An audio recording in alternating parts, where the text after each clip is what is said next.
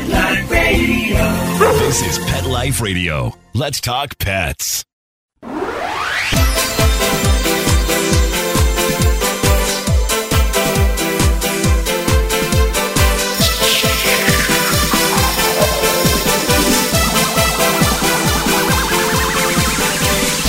Hello, you're listening to Animal Party on Pet Life Radio with your host, that's me, Deb Wolf. And today we have back with us one of my favorite guests, Dr. Jory Bachnick. Welcome to the show, Dr. Jory. Hi, Deb. Glad to be here. Nice to see you. Well, okay. So in advance of this show, I announced to Facebook that I would be having you on the show and that I was inviting people to send in their problems, things that maybe they were having trouble with their own vet, or they needed a second opinion, or there was just some kind of conundrum they couldn't solve, even though they'd done lots of tests. So we got 4 of those for you to solve today, Dr. Jory. Are you ready? I will do my best. Okay, get that bat in your hand. Here comes the pitch. Okay, right. So we have the first one is a doodle.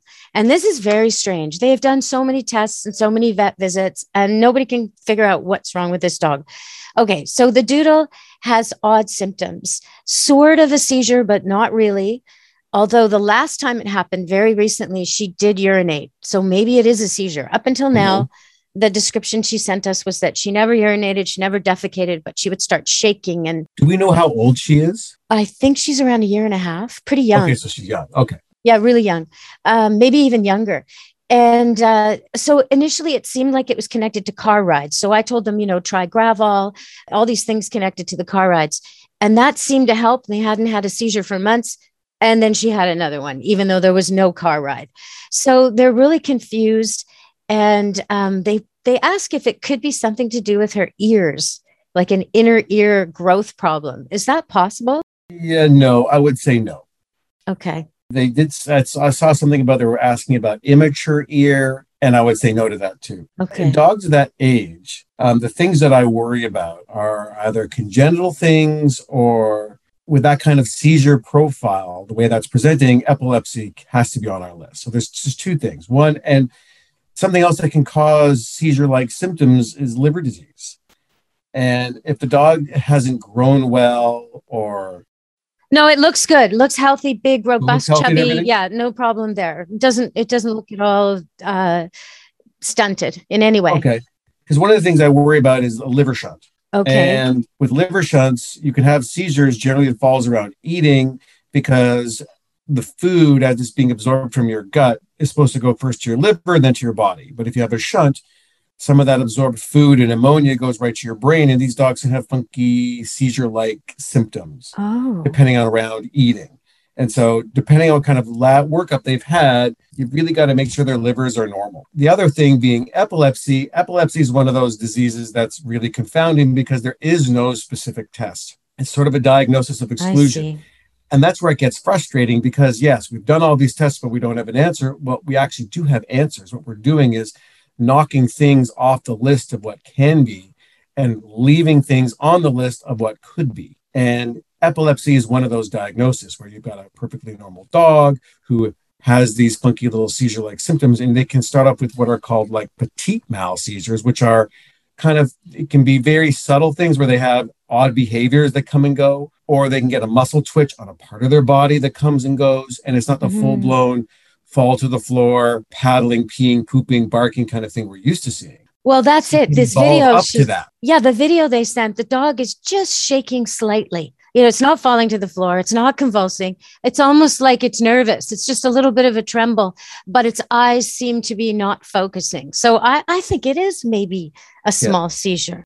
Then you've really got to, so based on what kind of lab work they've done, they need to do all the standard things of complete workup where you got to rule out intestinal parasites. You've got to make sure their biochemistries are normal. You got to make sure their red and white cells are normal. You've got normal heart function because you want to make sure that it's not a lack of oxygen problem. It's all the things you take off the list. And then when you're left with all normals in a dog of this age, you're left with the diagnosis of epilepsy. And then the conundrum is to treat or not to treat. And I kind of have my benchmark. Everyone kind of has their own little threshold of when to treat. I generally don't like to treat with any of these medications until I get at least 2 or 3 seizures a month, or one, what I like to call big whopper seizure, where the family never wants to see another one. Right, where the dog falls down, defecates, urinates, Yeah. seems Because they're in a lot terrified. of distress. Yeah, of They're course. terrifying for people to watch. It doesn't hurt the dog, doesn't hurt the cat, but it's really hard to watch.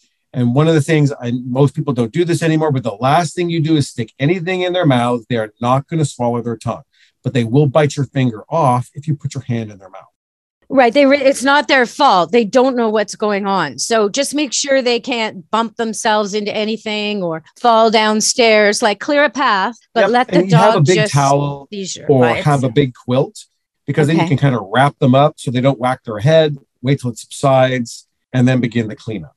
Because a lot of times the injury comes with the banging of the head, not so much the seizure. Yeah. Okay. So you kind of touched on this, even though this isn't one of our questions. I think it's really important. You mentioned parasites, and I'm watching, like yesterday, we had this amazing day here in Vancouver. It's sunny, hot, beautiful, just the kind of day for ticks to come out and find those hikers. So what do people do if they find a tick on their dog? We should cover that quickly.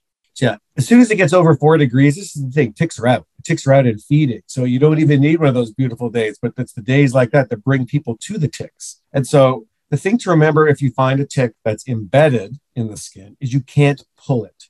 You have to unscrew it. And so there's all kinds of little devices that are on the market. You can find them all over the place. Your vet may have them. Amazon, you can buy them. Pet stores have them. Some of them are called detickers. I like the little devices that let you grasp the head right up against the skin, and then you unscrew it like you would a screw. So left to loosen. So you have to keep unscrewing until the whole thing comes away. Disgusting. You're just making me cringe. I know. Okay, but if you don't do that, right, the head breaks off inside your dog, and that's not good, right? Well, then you've got an infection, and it's still passing Lyme disease or Ehrlichia or any of the other gnarly things that you can pass. You unscrew it out, and then what do you do with this tick so it doesn't? I mean, I would send it to the tick people, right? There's people looking for ticks, aren't they? You can send it off just to get it identified to see. I like giving it to your vet because your vet will send it to see if it's carrying any of the diseases that we're worried about. Because you should know if you get a tick on your dog from your backyard and it's carrying Lyme disease, then you want to know that because then you know it's in your neighborhood. We're seeing just a huge upswing of Lyme disease this year. I've already got about a dozen cases, and half of them, oddly enough, are little tiny dogs, like dogs under 5 kilos. Well, they're so low to the ground. They hit all the ground, like the ticks can climb on really easy, can't they? Easy. But people also think, well, I don't go far. I'm only in my backyard, so I don't need to treat these dogs. But then these are the guys who then go untreated. They're in the backyard, and then you've got Lyme disease. Well, and they mix, like, I think there's exposure from other pets, pet stores, places that pets visit, dog parks. I mean, it would be impossible to keep your little dog away from all that. 100%. And that's why I really advocate prevention. I'm a very big preventer. I would rather not treat because treating is tough. And treating some of these diseases require months and months of medication. You want to avoid it. We don't want to run into resistance with our medications that we're currently using. So the best thing to do is avoid getting it in the first place. There are lots of good products out there. One of the biggest debates I have with people is, well, what can we use that's natural to treat and prevent ticks? And the honest truth is there really isn't anything. A very good study was done out of U of T where they took all of the natural remedies and compared it to placebo. And they found the best treatment when they did that was the placebo. Oh, no. Okay. Well, and the reason is people who, if you think you're treating, then you don't take the precautions. I would rather you not treat. Having said that, there is one completely natural remedy that I do like. What's that? Very inexpensive. If you go to the dollar store, you know those lint rollers that they have the tape on them. So when you roll your body with it, you peel the tape off as you go. Yeah. Those work really well for getting ticks off your dog. Really? When I had a wolfhound, he was like a magnet for ticks. And so after a walk, I would use that lint roller on him. Even though I've got him on a prevention, I'd rather get the ticks off sooner before they fall off in the house. And so I just roll his body, and I would grab a couple of the little teeny ones, and they would stick. You peel them off, you're safe, you're gone. And so that is a very good, it's inexpensive, completely natural method of pulling the ticks off before they get embedded. Because in your house, I mean, they could potentially bite a human, right? Well, they're coming onto you. It's going to happen because that's their job. Their job is to find something to eat. is going to happen. And you could get Lyme disease and you could be on antibiotics for years and maybe never recover. So it's really, really important. Okay. So brush your dogs too when you go out, when you come in. And maybe a haircut is a good idea. If they're big, shaggy beasts that drag their fur through everything, maybe a summer clip isn't a bad idea. And yourself, you should probably be tucking your clothes in and wearing camouflage kind of clothing, not the bright colors I love to wear that the ticks are attracted to, right? Okay. So now we're going to go to the second question. We got a second from a Frenchton, which is a French Bulldog Boston Terrier cross. I just think about that and it's like, bo, bo, bo, bo, bo, bo, bo, bo. I can just imagine. She's female, 8.5 years old. And okay, I hope this is wrong. I hope they're wrong. They're worried that she may have spinal myelopathy, which degenerative myelopathy. Everyone out there, if you've ever seen a dog dragging its back legs, that's what we're talking about. Very sad. So this is what they're saying. Over the last year, she's been dragging her back feet more and more when walking. She limps quite badly and is starting to lose control of her bowels. We've taken her to the vet and we're told it's arthritis. She gets pain medicine daily, which helps, but not completely. We've taken her to go swimming, physio. These people are good people, which does help her loosen up that day, but then it doesn't actually fix anything. From our own research, we think she might have canine degenerative myelopathy, but we don't know how to check for this. How do we determine if this is in fact what our dog has, and should we be checking for anything else? Okay, so considering her breeds, the breeds she is generally aren't one of those breeds to tend to get it. And the smaller dogs, you're looking at the Corgi types. But there is a German Shepherds, right? And the big ones. Shepherds it's the classic dog for sure. Right. So there's a genetic component in those breeds. So you actually can do genetic testing in dogs who are of the breed that might have it for the mutation.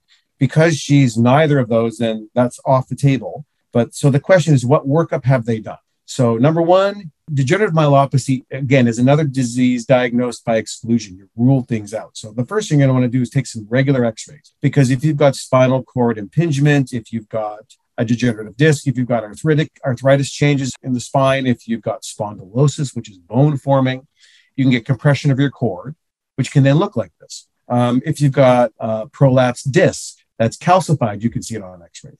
Or you may need to do a bit more advanced imaging, like a CT scan or an MRI, to look for things that could be pressing on the spinal cord. Those are things that can cause this. Degenerative myelopathy is not a painful condition. It's a disease where you become weaker and weaker. You lose all your muscle mass, you atrophy, and then you also will lose bowel control, etc. If the dog is painful in their back, then it's likely not that, and it's likely some of the other ones. The investigation is good because surgery is an option to be treated. If this has got a disc issue, you correct that disc, the pain goes away. Right. The physio that they're doing is great. You want to maintain muscle mass at all costs. Anti-inflammatories are good if you've got, again, pain. If it's degenerative myelopathy, it's not doing anything. There really isn't a treatment for that beyond maintaining muscle strength as much as possible. But it's a progressive, ongoing illness that you will eventually lose that fight. It's a very sad thing. And from my experience with people who own dogs with this, they always get the canine cart, the doggy wheelchair, too late. They wait until the dog absolutely desperately needs it, and then they try and introduce it and they can't get him in it. So if you're in this position, I really strongly recommend you get the wheelchair right away and get the dog used to using it right away, because they can really motor with those things and they'll get used to it. They'll get around just fine. They'll have a long life. Without it, if your dog is a big dog, this is going to be a big burden on you, carrying his back end outside every day. And really a small world for him, a sad life for him. So get the canine cart if you can early. We have to go to break, Dr. Jory. We're going to go to break and we're going to come back and we're going to talk about a 6-year-old lab golden cross when we get back. But one thing that occurred to me the other day, just before we go to break, I was listening to someone complain about their cats. And their cats don't know the word no. They say no, and the cats don't react. And it occurred to me that if you have a cat out there that does not know the word no, it is most likely because you don't tell it no enough. And if you have a dog out there that does not know the word no, it is probably because you tell it no way too much. So think about that over the break. We'll be back. Take a bite out of your competition. Advertise your business with an ad in Pet Life Radio podcasts and radio shows. There is no other pet-related media that is as large and reaches more pet parents and pet lovers than Pet Life Radio. With over 7 million monthly listeners, Pet Life Radio podcasts are available on all major podcast platforms. And our live radio stream goes out to over 250 million subscribers on iHeartRadio, Odyssey, TuneIn, Stitcher, and other streaming apps. For more information on how you can advertise on the #1 pet podcast and radio network, visit PetLifeRadio.com/advertise today. Let's Talk Pets on PetLifeRadio.com.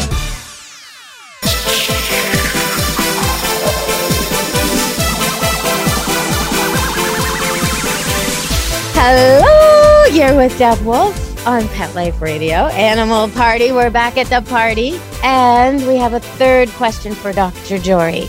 Okay, 6-year-old lab Golden Cross. We got her as a puppy and she's always had a habit. Oh, you're going to love this, Dr. Jory. This is familiar for you. She's always had a habit of eating poop. We had hoped she would outgrow this behavior, but she never has. Is this purely behavioral? Is there anything we can do to help curb her poop eating behavior? So I love these because we hoped she would outgrow it, which means they didn't do anything to really curb it. Yeah, so we've had it nicely established for 6 years, the dog's entire life. Right. We just looked away and now we'd like you to fix this for us, which actually we can fix it, but it's not easy. It's hard to fix. It's a normal, gross behavior of these animals. It is a normal behavior. Not all of them do it, but those that do, it's not uncommon. So I find it's very challenging the older they are and the longer they've been doing it. So there are products you can get. And honestly, it's a bit of a guessing game to find out what works. So you start off with simple things like there's a product you can purchase called Forbid. They eat it. So apparently, quote unquote, it makes their poop taste bad. There are other things. Some people talk about feeding them fresh pineapple. We'll do that. Some people say feeding them fresh pumpkin. Honestly, I find it 6 of one, half dozen of another, whichever one works. Some people will actually use MSG, which I believe is what Forbid is. Another thing is if you're feeding a unbalanced diet, it can be promoting it. So you want to make sure the food you're feeding is a complete and balanced diet. You could provide a barrier, so a cage muzzle. I had a Labrador who was a puppy who was intent on eating poop. And the most disgusting thing ever is when you put a cage muzzle on them and they mash the muzzle. Oh, that's disgusting. They eat it anyway. Oh my God. Oh, is she? I have a question. I wish they had told us if she's eating her own poop or other dogs' poop, because to me that's a distinction.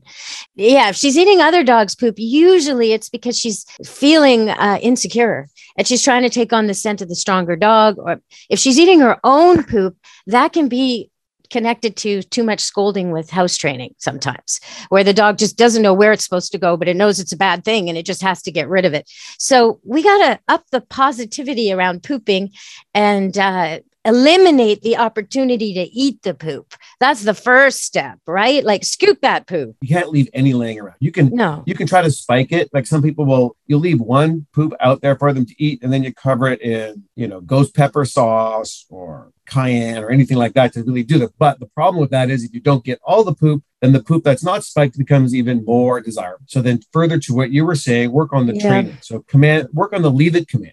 Leave it and come and give a substitute. When the dog leaves poop for you, he gets a cookie, that kind of thing. So that hunger, that desire to eat something is satiated by something else. So you're breaking that connection of poop tastes good.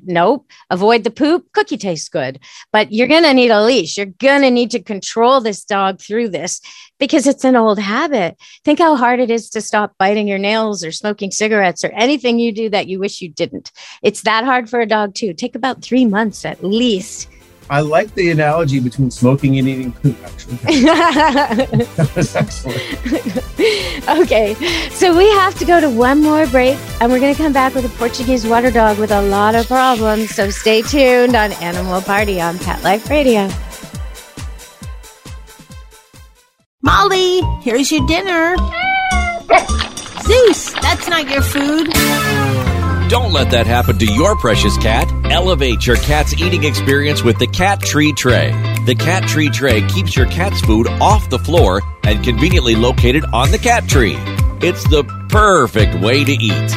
It's a beautiful wrought iron tray that easily attaches to your cat tree and keeps dogs and other critters out of your cat's dish. A must for multi-pet households. There's a 6-inch tray for large bowls and a 4-inch tray for smaller bowls. Purchase your Cat Tree Tray today. Go right now to cattreetray.com. That's cattreetray.com. CATTREETRAY.com.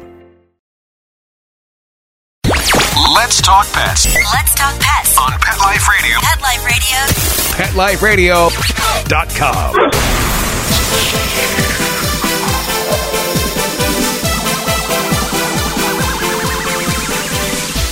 Hello, we're back on Animal Party, Pet Life Radio, and this is a long one. Okay, so 9-year-old Portuguese water dog, little bit chubby, had some elevated liver enzymes. They're not sure. That could be nothing. She licks her paws incessantly. Maybe she has allergies, but it could be nothing. But all of a sudden she got limpy and then getting stiff and then sore back legs. She couldn't jump up on the couch, couldn't get into bed. They thought it had something to do with reverse sneezing because she was reverse sneezing. So, and she had a wheeze. So the vet put her on meds, but then her limp got worse. And then she got taken into Emerge for pneumonia. And now she's just been released because she can breathe on her own. And the people have a couple questions. They want to know how long till aspirational pneumonia is over, till she recovers. And they also want to know, since their vet says it's a cruciate ligament problem, can they leave it with a 9-year-old dog? It's mild swelling, mild limping, or should they do surgery? Two big questions. I think we have to take many steps back. Okay. If they've diagnosed a cruciate ligament, my initial thought with this dog who was limping but unable to get on the couch or whatnot was the back. So if it's got a torn ACL, first, I think they need to determine what's going on with that liver because it's going to be a big surgery. The second question is, why did this dog aspirate? Like, aspiration pneumonia is not that common in dogs unless they have a reason to aspirate. So, and there are certain conditions that can lead to that. So you want to make sure it doesn't have things like, it's a bit old for it, but a dog who's got myasthenia or some kind of underlying muscular problem, why are they having a swallowing issue? Or did it just dive in the water with its mouth wide open, take a big gulp of lake water? And is that what happened? So I think we need a bit more information. A 9-year-old dog, I think, is a dog who can have a relatively long life. So you could be looking at 6 or 7 years. So I think surgery is a good idea. Having said that, not everybody can afford $5,000, $6,000, $7,000 worth of surgery. So do we have to fix it? No. Will we manage it? Yes. You'll have to manage it regularly because the dog's going to require regular medication to keep it comfortable. Because if you think about people who tear their ACL, most people who tear their ACL and don't get surgery are not very active. This is a Portuguese water dog. I don't have to tell you, they're always active. Yeah, they're busy little things. Although she's getting older, but yeah, busy. But she's only 9. And so I would not be investing in things like braces because I find they're exceptionally expensive and they're very challenging to use. Okay. So I would be doing things like, if we're not going to fix it, then it's regular physio, weight management to keep them lean, anti-inflammatories, both medical and nutritional, to come up with a plan to keep the dog comfortable. It will eventually scar and it will have arthritis later, much earlier, and it's not going to be a normal knee, but they'll do well, provided you provide all the supports they need. If you have surgery, it'll do better. It'll do better because you'll correct the instability, clean out the joint, and then you won't have all the problems. And eventually you may not need any medications. You may only need nutritional anti-inflammatories and exercise modulation to get the dog fit again. The other thing to remember, if they blow one knee, dogs who don't get it fixed, almost 90% of them blow the second knee within the next 10 months. Oh, okay. So how about the dogs who blow the knee, get it fixed? The people don't do what they're supposed to, and they have to get it fixed again. That seems to happen, right? It does. But the other thing, though, is the dog's got to recover from the aspiration pneumonia, if indeed that's what it had. I want them consistent, breathing well, minimum a couple of months before we go through another surgery. So they say that the dog, Lucy, was put on Cerenia Blue, 30 milligrams daily, because when she came in, that one side, when they were listening to her chest, one side was dull. That's what was described. Do you think the Cerenia Blue had anything to do with the pneumonia? No, I'm not exactly sure why they would put her on Cerenia. Cerenia is an anti-vomition medication that has certain anti-inflammatory properties. Well, did the reverse sneezing that she was exhibiting, I guess, perhaps? If she was dull in her lungs, unless she was vomiting at that point. Vomited once after put on care, but only once. So they said that Cerenia was probably stopped the bomb. I think we're missing some of the history because Cerenia would have been used to treat a gastrointestinal issue, not a lung issue. I don't believe she had that, a gastrointestinal. Then I'm not really sure. I don't think the Cerenia contributed to I think the Cerenia would have prevented the aspiration. I mean, for reverse sneezing, the list is long. Did she snort something up there? Does she have a seasonal allergy? So people are probably listening going, what the heck is that?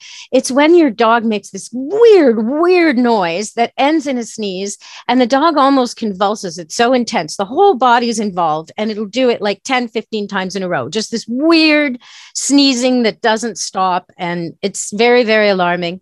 I had a dog who did it every spring for about 2 weeks. Obviously a seasonal allergy. You just had to kind of ignore him for 2 weeks and it would go away. Give him a Benadryl if it was really bad. So sometimes it's not a big deal, but other times, is it a big deal? Again, it depends on the underlying cause. Some of these dogs, if you feel the roof of your mouth, you got the hard part and the soft part at the back. Some of the things that cause it is if the soft part is elongated, it can flip up. And so these dogs spend a lot of effort trying to snort back through their nose because they like to breathe through their nose to kind of suck things back. And so it's in and of itself, it's not that dangerous, but the question is, why are they doing it? And some of these dogs are so heck bent on breathing through their nose that they'll actually pass out. And when they pass out, then their mouth opens, they start breathing through their mouth, they wake up again. And then either their soft palate's fallen back down and they're fine, or they start this whole process over again. So it really boils down to why. And I think we're missing a bit of information here. I think the aspiration pneumonia needs to be fully resolved. Why did the dog aspirate? We need to sort that out. We don't need to rush to surgery, but I would have her on a plan right now to deal with that knee. So limited exercise, icing that knee, massage, stretch, physio to strengthen the leg up and to protect the other one. If she's a bit heavy, she's got to lose weight. I'd make sure she's not hypothyroid. Yeah, they said she's chubby. So the weight's got to come off. Chubby, translation from the owner who loves their dog, they need weight loss. Chubby is a nice word for husky. Yes, they're husky. Yeah. Okay, so we kind of touched on it a little bit, but one thing that's prohibitive for cruciate surgery for many owners is the cost. And it used to be years ago, you could send your dog to the vet school. There were ways you could get the surgery done cheaply. Is that still an option for people? I don't think so. I mean, the problem is one of the big issues all across the country is, at least in Canada, there is an enormous vet shortage. So over COVID, over the last 2 years, I would say fully a third of the veterinary population has fled the industry. And according to our governing body, the shortage probably won't be corrected until about 2040. Oh my gosh. So if you're looking for a good place to practice veterinary medicine, come to Canada. Yeah, because that's one of the ways they're trying to solve it is to try to bring in foreign graduates and get them trained up for here. But the problem is whereas 3 years ago, if I have a dog who's got a fracture that's too complicated for me to repair, I can refer it. Now, it could take 2 weeks to find someone to touch. I've got ophthalmologists who I used to send for cataract surgery are no longer taking patients because their waiting list is over 6 months. And so it is a consistent problem all over the place. There's not enough people to do the work and the workload is getting bigger. So I think your best bet is to find someone who can do the job and then save up to do the job properly. The reality is you get what you pay for, and a cheap job often results in more complications, not great outcomes. I think it's better to wait and save than to try to find a less expensive way of doing it. Alternatively, as I'm sure you already do, recommending pet insurance. This is what it's for. Yeah, you have to get it ahead, though. It's too late for the people with the diagnosis. So but get it when they're puppies. Get it when they're puppies. It's never going to be cheaper. Get it when they're kittens. And then when they eat the string and you have a $3,000 surgery, you're protected. And that's what it's for. Okay, so that's one aspect of why ACL surgery can be very difficult for people. But the other aspect, and I kind of mentioned that sometimes the dog needs to have it again. Usually that's because the people didn't carry the dog enough. They made it exercise too much while recovering. Are they going to have to carry this Portuguese water dog in and out to pee for a month or two? Like, how bad is this? It's not that bad. I mean, especially if its other leg is fine. Dogs do very well on 3 legs with a bit of control, like a leash, They have things like the Help Me Up harness. You can put it on them, makes them easy to carry, but you can also just sling them with a little towel under their hips and they can walk. They're not allowed to do anything off leash for the first couple months. But properly repaired, they get better quite quickly. And then it's just a slow, steady climb from very restricted activity to gradual and steady increasing. And again, this is another thing. When you go to a proper board certified surgeon for some of these procedures, you get the proper plan, you get the physio in place. So you get the best possible outcome. If you're going to put your dog through it, you're going to put the family through it, and you want to have it set up as best as possible to give you the best chance. So in this particular dog as well, before you go into surgery, we've got to clear up why this happened with the aspiration.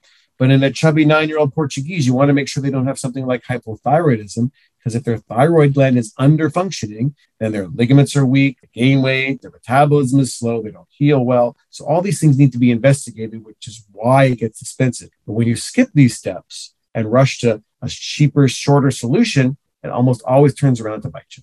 Okay, well, we've answered all the Facebook questions. If you're listening to the show and you want to ask Jory a question, you can always go to my Camp Good Dog Facebook and just leave your question. Please, though, make sure you tell us some details. How old your dog is, how old your cat is, what kind, spayed or neutered, history. Give us something to work with. And the next time Dr. Jory comes on the show, we can cover your question there. So you're welcome to all the Facebook people. And thank you so much for sending me your questions. I have something I noticed in the newspaper just before we end the show. The Bear Group in Maple Ridge is seeking helpers. Okay, so they want volunteers for the Black Bear Society this spring. But what I noticed about this is their list of what they want is very similar to the list of what many, many organizations all over the world are looking for. So if you're sitting there listening right now and you think you might have some of these skills and you'd like to help animals, well, there's going to be an organization in your neighborhood looking for this. So this is what they're looking for. The group is asking for people to help with dispersing educational materials in target areas, coordinating and assisting at community events, fundraising and donations to pay for signs, flyers, electric fences, educational material, and critter care. And this is the big one, grant writing. They need people who can write grants. So if you've got any of these skills, especially grant writing, there are so many nonprofits. Pick your warm and fuzzy topic. You want to help birds, you want to help cats, want to help dogs, want to help wildlife, whatever it is. Find your organization, and I bet they could use your grant writing skill or your willingness to go to a fundraiser and blow up balloons for kids or whatever it is. So please get involved, help the animals any way you can. And thank you, Dr. Jory, for helping the Facebook people today. Super fun, Deb. Thanks. All right, everybody. From Dr. Jory and me and Animal Party on Pet Life Radio, be good to your animals. Let's Talk Pets, every week on demand, only on PetLifeRadio.com.